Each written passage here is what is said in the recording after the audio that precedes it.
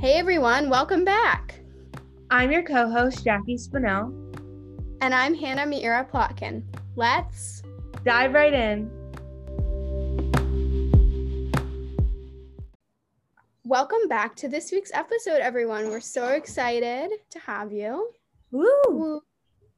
Last week's episode with Audrey Slater, we got a ton of positive feedback on. It was really great to talk diversity and inclusion, and we really wanted to just dive right into politics one more time right before the upcoming election. So I'm going to let Jackie introduce our guest, as we're just going to skip over the icebreaker question for today. Yeah, so unfortunately, like Hannah just said, we won't have an icebreaker question this episode, as we usually don't when we have a lengthier interview just for the purpose of time.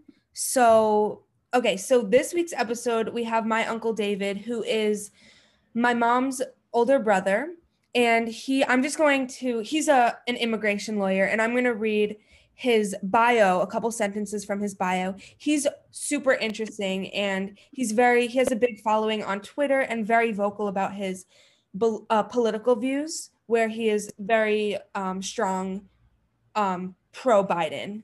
And you'll kind of hear him talk about being a member of the Obama administration and also on the Hillary Clinton campaign in 2016. So from his bio, David is the past president and past general counsel of the Washington, D.C. based American Immigration Lawyers Association, AILA, the premier bar association of immigration lawyers and professors in the U.S., a nationally recognized immigration reform advocate, writer, and public speaker. David has testified as an immigration law expert before the U.S. Congress and frequently writes for MSNBC, CNN, TPM, USA Today, The Hill, and Huffington Post. So I'm super excited for this interview, and it's super interesting, so enjoy, everybody. My name is David Leopold. I'm an attorney. I practice out of Cleveland, Ohio, and I focus my practice on immigration law, which means that I represent a lot of people, a lot of companies, and all different situations that involve immigration law, whether they're trying to get a visa to the United States, whether they're coming to the United States, or whether they're facing deportation or being locked up because of their immigration status. How did you get into this field?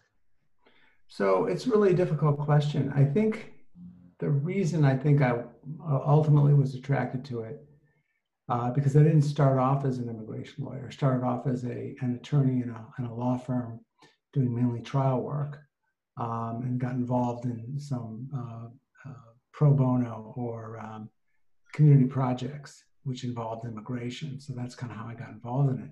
But I think what kindled the interest was probably my father's experience. And, Jackie, as you know, my father, your Opa, is a Holocaust survivor and fled the Nazis when he was a kid. And our entire family has been split forever because of it. We have family in Israel and family here. And that's a direct result of persecution. And so I think that's kind of what led me, into the area, I think. Not consciously, but I think that's kind of how I got there. That's interesting that you have like a personal connection to the topic too, that kind of makes you, I guess, more connected in a way. That's really interesting. Maybe, yeah. I mean, my father did some immigration law, but I think maybe that's the reason. If I had to put something, if I had to give it some sort of a deep-seated psychological origin to it, that's probably it. Yeah, that's cool. Yeah. Do you want to talk a little bit about kind of your experience being an immigration lawyer, kind of the people you maybe represent, or yeah? Sure. So I started off years ago going on like I said, a sort of a pro bono project. It was actually through the Jewish Community Federation of Cleveland, and went over to Italy. This was a long time ago. I went over to Italy to represent Soviet Jews that were being, that had fled the Soviet Union and were trying to get to the United States. So that was my first experience with it. And one thing led to another, and people were coming to me. I really didn't know anything about immigration, so I kind of looked it up. And over the years, I took some time off from the law. I worked in Washington. And then over the years, I developed a practice here in Cleveland. First, I had a partner for a while, and then went off on my own for many years. And then most recently, I became a partner in a larger law firm here in town, where I run the immigration section of the firm. And we have offices here in Cleveland and Cincinnati, Chicago, New York, Washington.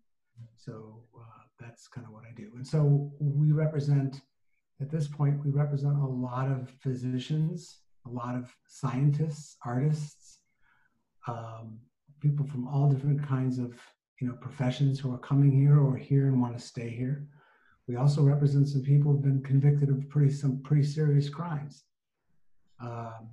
and who are facing removal, and people who also are just being terrorized by this administration. Wow, that's so interesting that kind of one thing led to another. And I guess, I don't know if I'd call it like a snowball effect, but it seems like you were impacted by a lot of things to get into this role. Jackie told me a little bit about how you were able to work so closely under the Clinton and the Obama administration. So will you kind of tell us about that and how that came to be? Well, yeah, first of all, it wasn't the Clinton administration because she lost the election, but I did work very closely on that campaign 4 years ago. So Obama, what happened with the Obama administration was I was just working in the area in immigration, and I had been the president of the American Immigration Lawyers Association in Washington. So I had done a lot of work in Washington, and one thing led, like you say, one thing led to another. So I began to work with the White House pretty closely on immigration messaging, particularly DACA. You know what DACA is, and that was at the time when DACA had just been put into place. And so we work pretty closely with them. And what that means is, in terms of how the policy will work outside of Washington and throughout the country, how different people are being affected, messaging on the policy, I wrote a lot of op-eds and a lot of blogs during that period of time, not just about DACA, but about immigration policy in general. And so you've developed a working relationship with that White House, and in particular was the Domestic Policy Council and the Office of Public Engagement, and that's kind of how I work there. And working in the area, I got to know a lot of different people. So when Secretary Clinton was running for the presidency, throughout the primaries, I advised them on immigration policy, and throughout the summer and into the election. So that's kind of how that happened, and just got to work with a lot of people, and really enjoyed that work. I think that's so cool. I always think that's so cool how you got to go to the White House Christmas parties and stuff like that. I think that's so awesome, and work so close to the president, and with that with the Clinton campaign back in 2016. So just sort of to clarify, what are your views on immigration? Because I know there's the idea of open borders and visas, and I don't know, well, I know, but also if you could clarify kind of how your views align with the Trump administration's, because I know that they have maybe a different view on immigration and who should be let into the country than maybe you do. Sure. Well, first of all, let me say that with respect to the White House parties, I don't think anybody enjoyed those parties more than your mother. She loves it. She talks about it constantly. Yeah. We had fun. That was, I think it was the first one I went to, I took her to. That was oh my gosh. I think it was right after Obama was reelected. So it was the fall of the Christmas of 2012. Yeah. That is so cool. Yeah. The best coffee I've ever had in my life, I had at the White House. Like really good. I know it's kind of a random thing to say, but it was really good. And they have really good lamb chops. Wow. Anyway, I digress. So the Trump administration, I mean, and my immigration. Look, this administration is not really a political administration. It is just an embodiment of evil. I'm just going to be very frank about it. I mean, I'm hesitant to even talk about this administration in the sense of any kind of political perspective, because it's kind of like talking about, this administration does not operate. The Trump administration does not operate in any field, whether it's immigration, whether it's social justice, whether it's women's rights, whether it's LGBTQ. This administration operates on one premise alone, and that's Trump's power and Trump's desperation to get reelected. And when it comes to immigration, this administration is the most anti-immigrant, extremist, hateful administration in the history of the United States. And we have had some pretty bad people in the White House. There's no question about it. We've had some wonderful people in the White House, but we've also had some bad people, some racists like Woodrow Wilson. Nobody comes close to the evil that this president exudes, the bile that comes out of his mouth on a daily basis.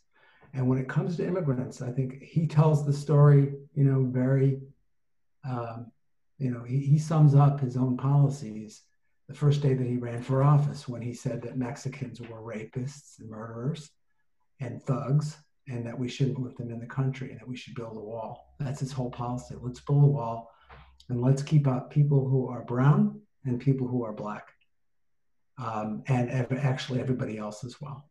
And I don't mean to go on because I know you want to ask questions, but that's the premise upon which I see the Trump administration. And when he went into power back in 2016, I knew things were going to be bad. I knew that he was going to end DACA, right? And I knew that he was going to deport a lot of people. What I didn't expect was the depth of the depravity and the hatred that came out of this White House. And from day one, not day one, but from the first 2 weeks of this administration, we've seen horrors. The Muslim ban that went into effect in late January of 2017, the mass deportations across this country that take place every night and that are being ramped up today as we speak with expedited removals, the tearing apart of families, and of course, the horror of the separation of children from their parents at the border and the locking up of babies, toddlers in cages. I mean, it is unbelievable what this administration has done, and the shame that is brought to our country. Other than that, I agree with him on everything. I'm kidding, joking. I wasn't sure how to react. Well, thank you for bringing up the severity of the situation. I think you're doing well. I just want to thank you for being so open, and also for trying to make positive change in our community and trying to change some of these policies, because as you said, this is like really inhumane and really frustrating to see, because I think our country is built on immigrants, and like my family wouldn't be here. We're immigrants from Europe. Like, I think that's crazy just to think about banning immigrants, because I think that like as I learned like back in second grade, like America's like a melting pot for all communities, and we're supposed to be like this country where the roads are paved of gold and opportunity for everyone. And I think I agree with you that the Trump administration has not been doing they just haven't been doing anything right on that track. Mm-hmm. Yeah, it's very sad because, like you say, I mean, our country is built on immigrants.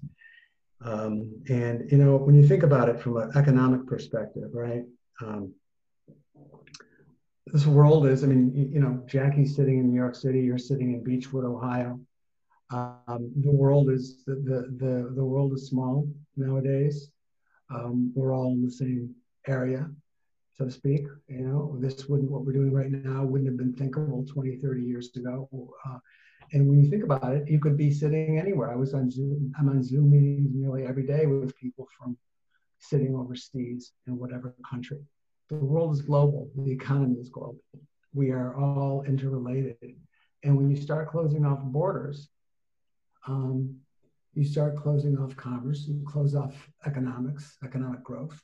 So there's an economic reason for pushing immigration. And all of the studies, all of the credible studies that cover immigration have found that, you know, if we fix the immigration system and we give people a decent pathway to citizenship, you know, that the economic impact on the country, the gross domestic product, for example, will increase by 1.7 to 2.2 or something trillion dollars over 20 years.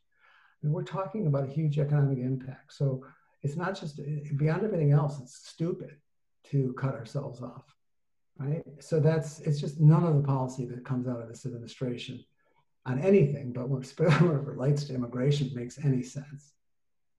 Yeah, I think you bring up a really good point. And I think also kind of going back to allowing diversity just in general, I think, like you said, Hannah, that this country is built on immigrants and immigration. And this kind of brings, I don't know how familiar you are with Candace Owens. We talked about her once on the podcast, but I feel like I can always relate her to these topics. She said that the Republican Party, and I'm not saying that Trump represents all of the Republican Party, but he is the Republican candidate. She says that the Republican Party is the most diverse party that the world has ever seen.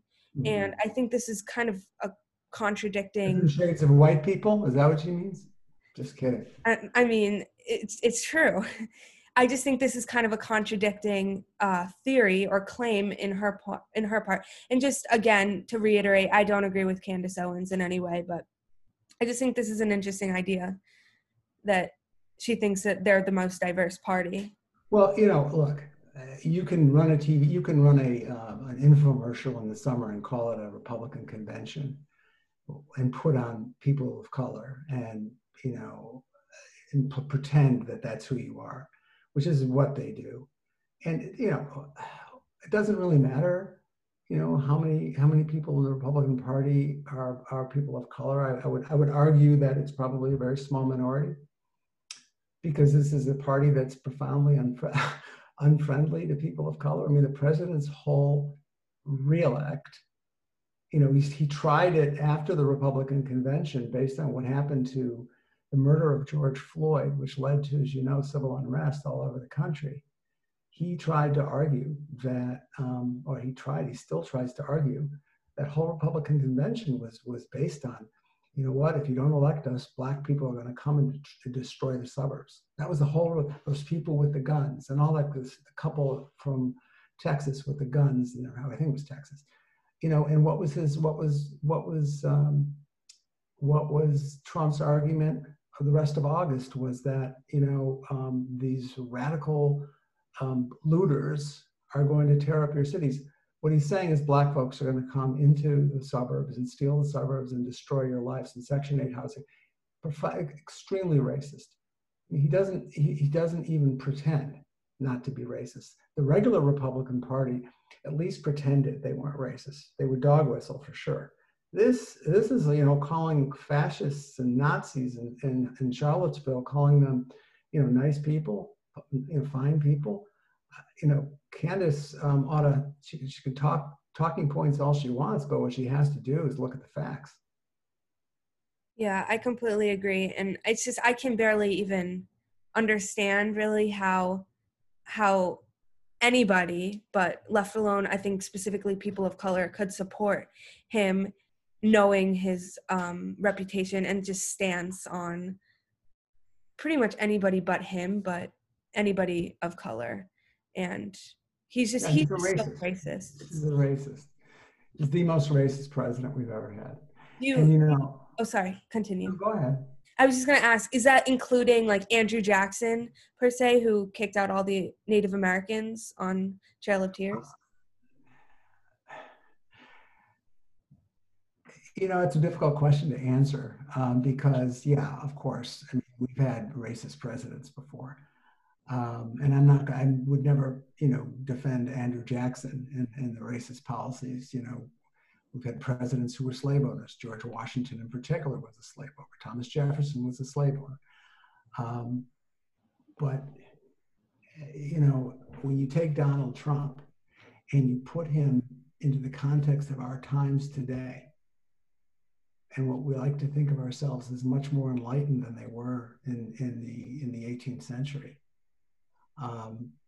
This man, his whole argument is to take America back to the 50s, to subjugate women, to treat women as objects, which he does, and he has, and he will, to treat African Americans as something less than full citizens in this country, to treat people of color as people who are less than full citizens of this country. And he not only says it, he does it. With the deportations in this country, who's being deported? People of color. It was interesting. After Trump came to power in 2017, there was all kinds of stories. And guys, if I'm talking too much, tell me and I'll shut up. No, you're really not. It's great what you're saying.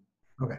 So when Trump came to power in 2017, and there were all kinds of stories in the media about, mass deportations, Latinos and being targeted and so on. And that was the prevailing, and it was true. It was happening all over the country. And I got a phone call from a guy named Franklin Foer, who writes for the Atlantic magazine. You ever hear of them, Atlantic? So he calls me up and he says, look, I want to find a story. I want to find a group of people who are not Latinos, but are being targeted by Trump. Right? People an ethnic group that's not Latino, but it's being targeted by Trump. So without even thinking about it, I said, okay, well then you need to go to Columbus, Ohio, because in Columbus, Ohio, there's a whole population of Mauritanians and other West Africans down there, Mauritanians, Senegalese, et cetera, and they are being targeted. They are suffering from these deportations. And there's nobody to advocate for them because they're not organized. They don't have media. These are just folks. And I said, what's going on in Columbus, Ohio, and these are my words, is an ethnic cleansing, which is a very serious allegation. That's, ethnic cleansing is getting rid of it. That's what they did in Bosnia when they got rid of the Serbs and the Serbs and they emptied people out of these communities. So he goes down there and eventually writes this story, front page story in the Atlantic, about how ICE Immigration and Customs Enforcement has gone rogue and are focused on this community, this Black African community. He starts off the article by writing that he had called me in Cleveland and that I had told him this. And I don't remember what words he used, but basically thought I was nuts. And that I was overstating it, I don't know what the word he used was, but that when he went down there, he was stunned to see what was going on. And so this administration is dangerous. It's an existential threat, not only to immigrants in this country, but to the country itself. That's why, the election is so important. Yeah, I think that Trump is horrible for minorities. And what really frustrates me is how a lot of Jewish people are able to justify or think that they justify voting for Trump just because he claims to be bringing down the rates of anti-Semitism. But also, if you look at the study that was just published by the ADL, the Anti-Defamation League, anti-Semitic rates are actually climbing, not decreasing. And people will also try and justify them voting for Trump by his quote unquote like good stance with Israel and having good political ties, but I think we all know that he's just trying to create, you know, this like narrative with Israel for his own benefit and to like benefit us back. I don't think it's actually. I think if he thought in his best interest to turn on Israel, he would turn on Israel on a dime. And I agree with you about Jewish support for Trump. The good news there is that it's not a lot. I think it's the Jewish support for the Democrats and is, I think, in the mid 80s. I think. I could be wrong, but yeah, it's not a lot, but it's there. And I agree with you. There are people who will say, well, he's so good on Israel and all this kind of stuff. He's not good on Israel. He's actually very dangerous for Israel. And, you know, to try to claim that Trump is a better choice than Joe Biden on the issue of Israel is lunacy. Joe Biden has a 47-year record on being pro-Israel. Joe Biden doesn't have a hateful bone in his body. When it comes to anti-Semitism, I would feel much more comfortable with anybody in the White House, but in particular Joe Biden. Anybody other than Trump in the White House. Yeah, I think it's super interesting because right now we have a president who just doesn't have an empathetic bone in his body, and he just really only cares about himself, and he's made that pretty clear over the past 4 years and pretty much throughout his full career. I mean, I've disliked him even being like a young kid and seeing his name across the Henry Hudson Parkway. But I think now we kind of have this other candidate coming in, Joe Biden, who I think really builds himself off of empathizing with others. I think he shows that he really sees the layers of identity through people and really sees everybody as equal, at least through my eyes. You talked a little bit about Joe Biden. Do you want to talk a little bit more about Joe Biden and also kind of your predictions for the upcoming election? Because that's such a heavy topic right now. Well, are you going to air this before the election? Tomorrow, hopefully. I was going to say, if I'm wrong, you air it after. No, I don't care. Look, I think Joe Biden's going to win this election. My hope is that he wins this election in a wave election, that it really is decisive and not a close one. I don't think it will be. I think that Joe Biden's going to win this election hands down. We'll see by how much. My hope is that we'll know on Tuesday night. And I guess that depends on the vote counts in Florida and probably in Pennsylvania, if we know. So I think he is going to win. I think, you know, I dropped my ballot off yesterday at the County Board of Elections downtown.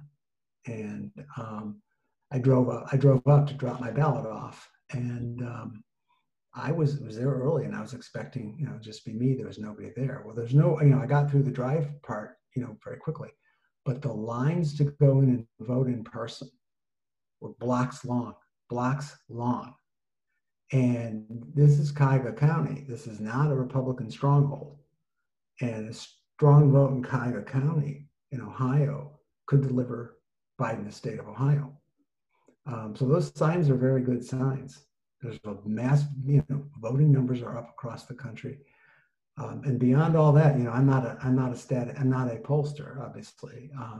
So I rely, like you do, I rely on the experts and the top polling averages, you know, the credible ones like Nate Cohn, the New York Times, or 538.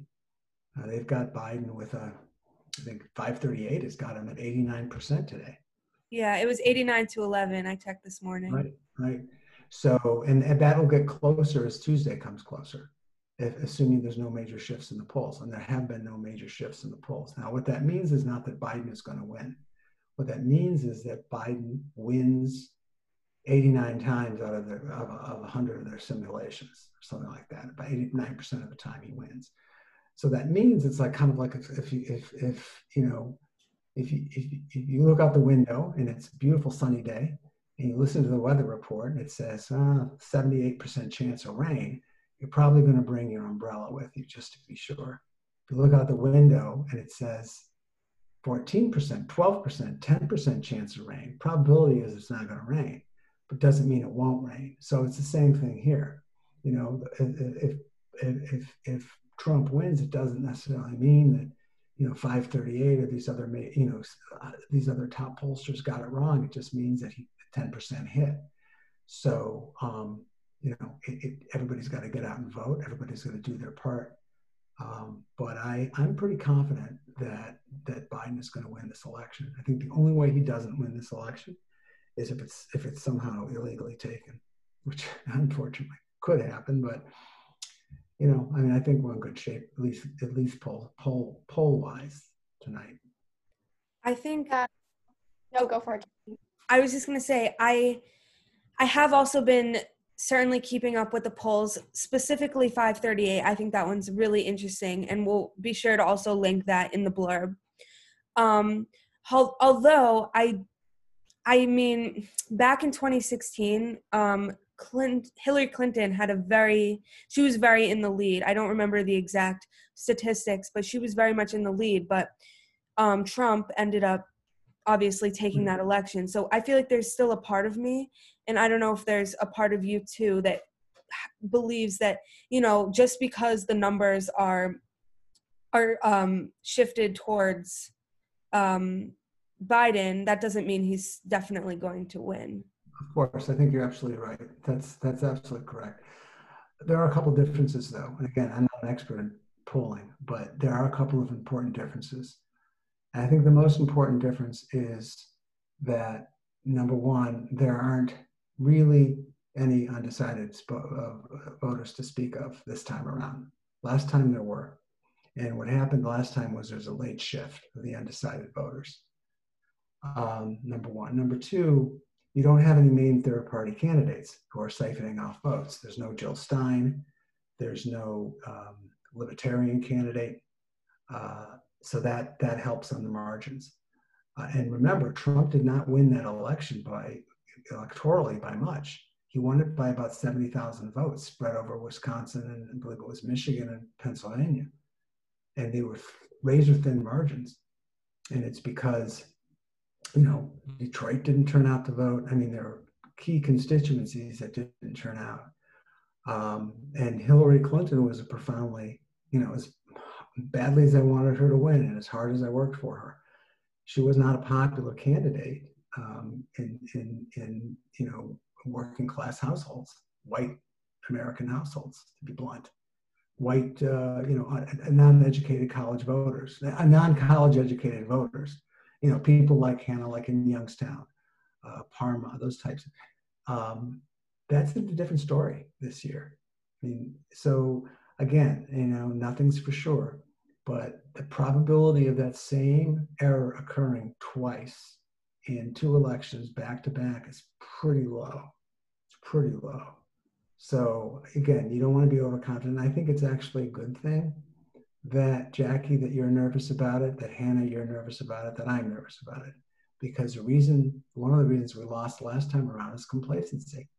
Everybody thought Hillary had it in the bag. Everybody. And, we didn't pay attention to those Trump crowds. And we didn't pay attention to a lot of people who were very angry. And also, the other thing that's also profoundly different from 4 years ago is that we've got a 4-year record of an incompetent leader who's led us into a dystopian existence. I mean, think about it. The fact that I had to ask Hannah if she actually goes to school, or Jackie, your life in New York with how profoundly it's changed and how you just had to spend, the springtime in Vermont and all that kind of stuff, and how we live in lockdown, still essentially live in lockdown, a lot of us. We're living in this dystopian existence now, and the virus in Ohio, a very important state, is surging. It's absolutely surging. We had more coronavirus reports today than we've had in the whole history of the pandemic. Today was the highest. Today was a record. That's what the governor announced. So and then you have Donald Trump running around the country telling us we've turned the corner and it's over with. Really? So things are profoundly different than they were 4 years ago. Yeah, you bring up some really interesting points that I've never actually thought about. So say Biden does win, do you think what is your prediction for how the transition of power is going to go down? Because you did say that it could be, there could be some illegal activity going on, but I certainly think, Trump is kind of craves power, and I doubt he's going to give that up very easily. I think it depends on how the vote is, right? So if Biden wins decisively, which I hope he does, and I kind of think he will, Trump's backed into a corner. I don't think there's much Trump is going to be able to do. And the man, first and foremost, is about himself. He's a coward. The man is a coward. This is a guy who complains, about everything and takes responsibility for nothing. So what you'll hear is a lot of voter fraud, voter fraud, voter fraud, but of course there won't be any evidence of it because voter fraud in this country is almost, immeasurably small. You'll hear illegal aliens stole the election, and you'll hear all kinds of bullshit. Excuse me, you will. But I think nobody will pay attention to him anymore because he's defanged. It kind of reminds me, there used to be a dictator in Nicaragua. I'm sorry, not Nicaragua. It was what country? Is it El Salvador? I don't even remember. All right, I'm embarrassed because I don't remember what kind. I think it was. Well, it doesn't matter. Anyway, a guy named Manuel Noriega, and he was bad news. This guy, and the U.S. finally went in and took him out. I think it was under Ronald Reagan. And this was a guy who everybody was afraid of him because he was a dictator. He had all kinds of power, and he could kill this one and that one. When they finally brought him out, this was a little guy wearing pink underwear. And he was so diminished, he was a nothing. And I think that's what's going to happen to Donald Trump. I think once the American people, once it's known, once a vote is in, he's going to be diminished. He's going to be personally humiliated. And, who knows? Will he claim fraud? Yeah, he's going to try all that stuff. But that's why the vote has to be decisive, because if it's decisive and there's no questions, it's over. Yeah, I think I remember talking about Manuel Noriega. I think he was from Panama. Panama. Is that Panama. it? You're right. You're Yeah. right. You're right. Panama. I blanked. No, you're right. It was Panama. Yeah. I think it's really interesting how you bring up voter fraud, because I did read an article the other day about how voter fraud is such a hyped up issue, but there's it's so minimal in the US that it's basically it's just a ploy for attention and not really an actual issue. And Jackie and I kind of wanted to shift away from politics for our last question. We just wanted to know what advice you would give to aspiring activists and young people who are looking to make a change in our society. Well, do what you're doing. I mean, I think having a podcast, first of all, is extremely important. It's insightful. People listen to podcasts. I listen to podcasts, every day. I listen to, that's how I get my news. That's how I get my in-depth coverage, because they're great places to go for in-depth coverage. And you're doing a service by doing a podcast. So I guess with that, stepping one step back, you've got to follow your passion. You got to get up every morning, and whatever excites you to get up to do that day is what you need to follow. Not the field that, your parents say, oh, you need to go into this or you need to go into that. Whatever gets you passionate, whatever excites you, whatever's fun. Okay, that's, I guess, that's what a young activist should follow, because it should be fun. It should be fun to make things better, to make the world better. Whatever the issue is, climate, which is probably the most important issue of our time, social justice, gender rights, LGBTQ, you name it. There's so many issues out there that demand attention and demand our attention. And the best thing, I think, about being an activist, particularly a young activist, is you don't know where it's going to lead you. Could lead you to the White House. And look at Kamala Harris. right? This is a daughter of immigrants. Her mother was from India, her father from Jamaica. First, they met while they were students in schools, immigrant students, and their first generation daughter is going to probably be one step away from the presidency. That's pretty amazing. You look at some of the other activists, so it could lead you anywhere. It could lead you into politics. It could lead you into a foundation. It could lead you into a group, or it could just be something that you do in addition to whatever job you take that keeps your heart full. It gives you purpose. It gives you meaning. And, the happiest people I know are the ones who are involved in social justice issues and in activism. Not because they win. Believe me, what I do, we lose a lot, probably more than we win. But I've met some of the brightest people, some of the most engaging people, some of the most compassionate people, some of the people, who have the capacity to really love more than, I've seen elsewhere. So follow your heart. That's what you want to do. And don't let anybody tell you any different. You personally can make a change that's profound in this world. That's for sure. I love that advice. Every word of it is really inspiring. And I think that's kind of what we're trying to do with this podcast, is taking something that we love to do, podcasting, and just trying to make a change and bridge that gap between the two polarizing sides of this country and the many views of this world. And I think you brought up some really amazing topics throughout this entire episode. I certainly learned a lot. Hannah, I'm sure you learned a lot too. And sure. Yeah, it was really great having you. And I know you have a very big following on Twitter. We're now officially on Twitter. We only have one follower as of now, and that may or may not be my mom. Hello, guys. So it was wonderful having you once again. And yeah, so thank you. Well, thank you both. I really appreciated it. Really appreciated it. It was fun. Yeah, I'm glad. Thank you so much for your time. No. Thank you so much, David, for coming on again and being our guest. It was really, really great to have you. And I got a ton out of the interview. I feel a lot more educated. Yeah, I completely agree. I think we had a nice balance of your personal thoughts about the current Trump administration and also your experience as an immigration lawyer and how those two kind of correlate with each other, and kind of how the Trump administration has been handling in immigration and diversity and merging different cultures and people from different countries.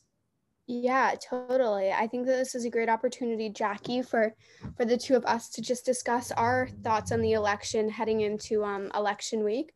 I think it's really cool seeing such a younger crowd turning up to vote. I think that I've seen a ton of people on TikTok like stressing the importance of voting, and I think all of these influencers who are doing so are really making a great impact on young people who are so easily influenced, and that's really great to see. I'm really hoping that the Gen Zers and more of the millennials will really help to push for Biden. And one thing that I'm thinking of heading into election week is how unfair the Electoral College is, and just how it minimizes so many people's votes, and that's really frustrating to me. And I know that people are always like, oh, if we abolish the Electoral College, then California and New York will be the only states that matter, because that's where most of the votes are coming from. And all I can say is, yeah, that is where most of the votes are coming from, because that's where most of the people live. Like, does that not make sense to people? That's just what I'm thinking of. Yeah, we have at my school, we have an election reflection assembly every once a week, and we kind of talk about the election coming up. And this week, one of the teachers at my school focused on the electoral colleges and pros and cons for it. Personally, I also see more cons for it. And also my mom was telling me when it was built so that it's unfair in many ways, but when it was built, slaves and African Americans, people of color, were only counted as 3/5 of a person. So the way that that the electoral colleges ended up is that the people in the South ended up having more power, or their vote counted more than some people in the North. And I think this is super interesting because we often don't realize the history of the electoral colleges, and also we often don't, I guess, we don't really think about the history of our country as a whole and kind of the racist roots of our country. But there are many ways that the electoral college is rigged and unfair. So even if Biden may win with the popular vote, which I personally do think will happen, unfortunately he may not win the electoral colleges, which will be the ultimate variable declaring his win or not. Yeah, I think that's a really good point you bring up about how racist our system is. And I think that if we're trying to move forwards as a society to be more inclusive and to be better, then all points in our government have to reflect that. And that's just what I'm thinking of going into this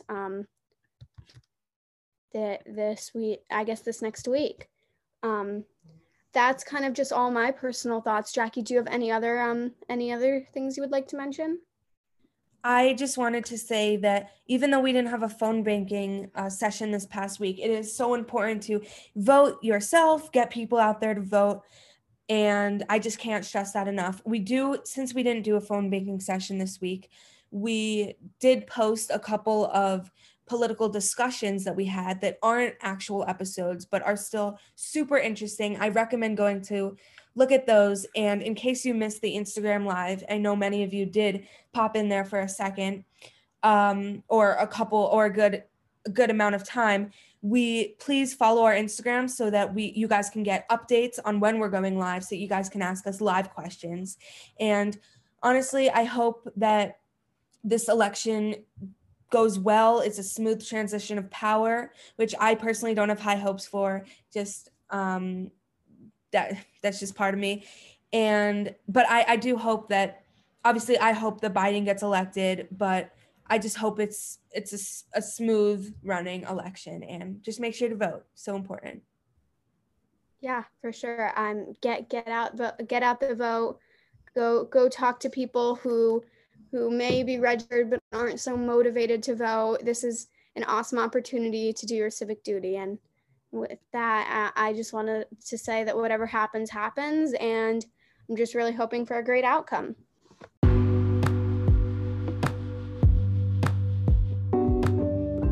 That's it for this week's episode of Dive Right In with Jackie and Hannah.